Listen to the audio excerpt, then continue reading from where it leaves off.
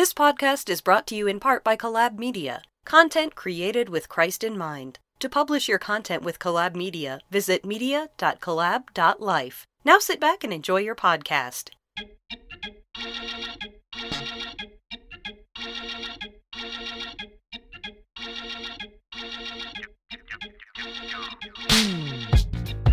You're listening to A Walk in the Word, a weekly devotional podcast designed to help you get through the week. I'm your host, Lawrence Walker. You can follow me on social media at LBWalker33. Don't forget to subscribe to our podcast at Google Play, iTunes, and SoundCloud.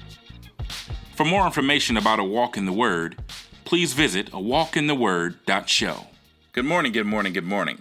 Today's podcast is entitled Serving in Love. It's coming from Galatians, the 5th chapter and the 13th verse, and it reads, "For you were called to freedom, brothers. Only do not use your freedom as an opportunity for the flesh, but through love serve one another." Serving in love. According to the renowned author Watchman Nee, anyone who serves God will discover sooner or later that the great hindrance to his work is not others but himself. This wise statement, having been penned over 50 years ago, still rings true to us today. People of God, I rise to tell you today that because of our sinful nature, we must consistently subdue our passions so that we may faithfully serve others in love. In this letter to the church at Galatia, we find the Apostle Paul addressing the tension between Jews and Christian Gentiles concerning the Jewish ceremonial laws regarding circumcision. Paul argues that Christ set us free from Mosaic laws, but not from obedience to God's moral standards. He urges the Galatians to hold fast, to stand firm, and to be unshaken in their freedom through Christ Jesus, and not to go back into the yoke of the law. In the subject text, we witness the Apostle Paul reminding the Galatians that they were called to freedom in Christ. Simply put, the freedom they obtained wasn't because they arbitrarily made the decision to be free from sin. They merely answered the call.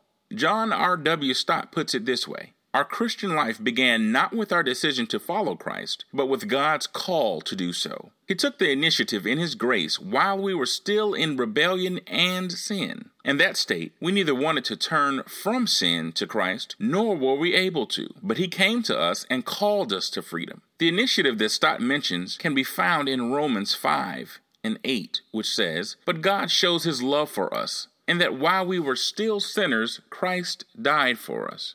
Paul then addresses the sinful nature of mankind by telling the Galatians that they shouldn't use their freedom as an opportunity for the flesh. The word opportunity as used here in the text is translated from the Greek word aphorme, which is often used in the military context and means from which an offense is launched, or a base of operations.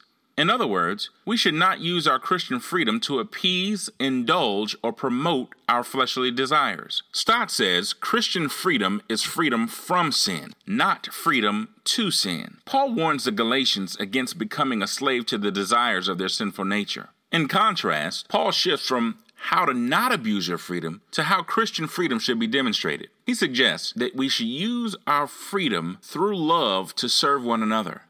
He suggests that instead of being enslaved to sin, we should be slaves to serving one another. In other words, we're not to neglect or abuse our brothers and sisters. We are commanded to love them, and through love, to serve them. Just like the Galatians, we too have been given freedom through Christ our Lord. We must be mindful that while we are no longer under Mosaic laws, we are still held to a higher standard. Although the world around us is constantly changing, because we've been set free, we must remain steadfast, unmovable, and unshakable. We must stand firm in our Christian beliefs. We must maintain a Christ-centered focus in all that we do. We cannot allow our sinful nature to be a willing excuse to sin. Instead, the 24th verse of the same chapter tells us, "Those who belong to Christ Jesus have crucified the flesh with its passions and desires." As Christians, we must not be enslaved by the desires of our flesh, but slaves to serve one another. Serving each other in love doesn't result in neglecting or abusing our brothers and sisters. Instead, we strengthen and uphold them. Serving each other in love doesn't mean treat them as things to serve us. Instead, we are to respect and serve them. John 13:34 and 35 says, "A new commandment I give to you, that you love one another. And just as I've loved you, you also are to love one another." So always remember, you can serve in love by yielding kind words to your brother or sister. You can serve in love by cheerfully volunteering to be a part of a ministry. You can serve in love by lending a helping hand when needed.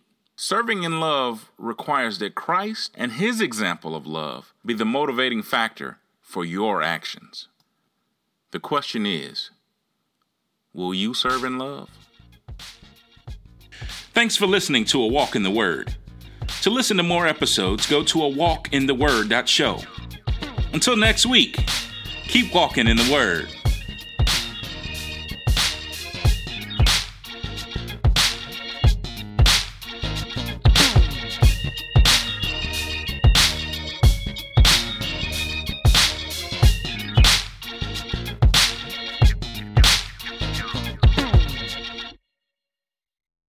This podcast was brought to you by Collab Media. To hear more amazing episodes, subscribe in your favorite app today. Thank you for listening and have a blessed day.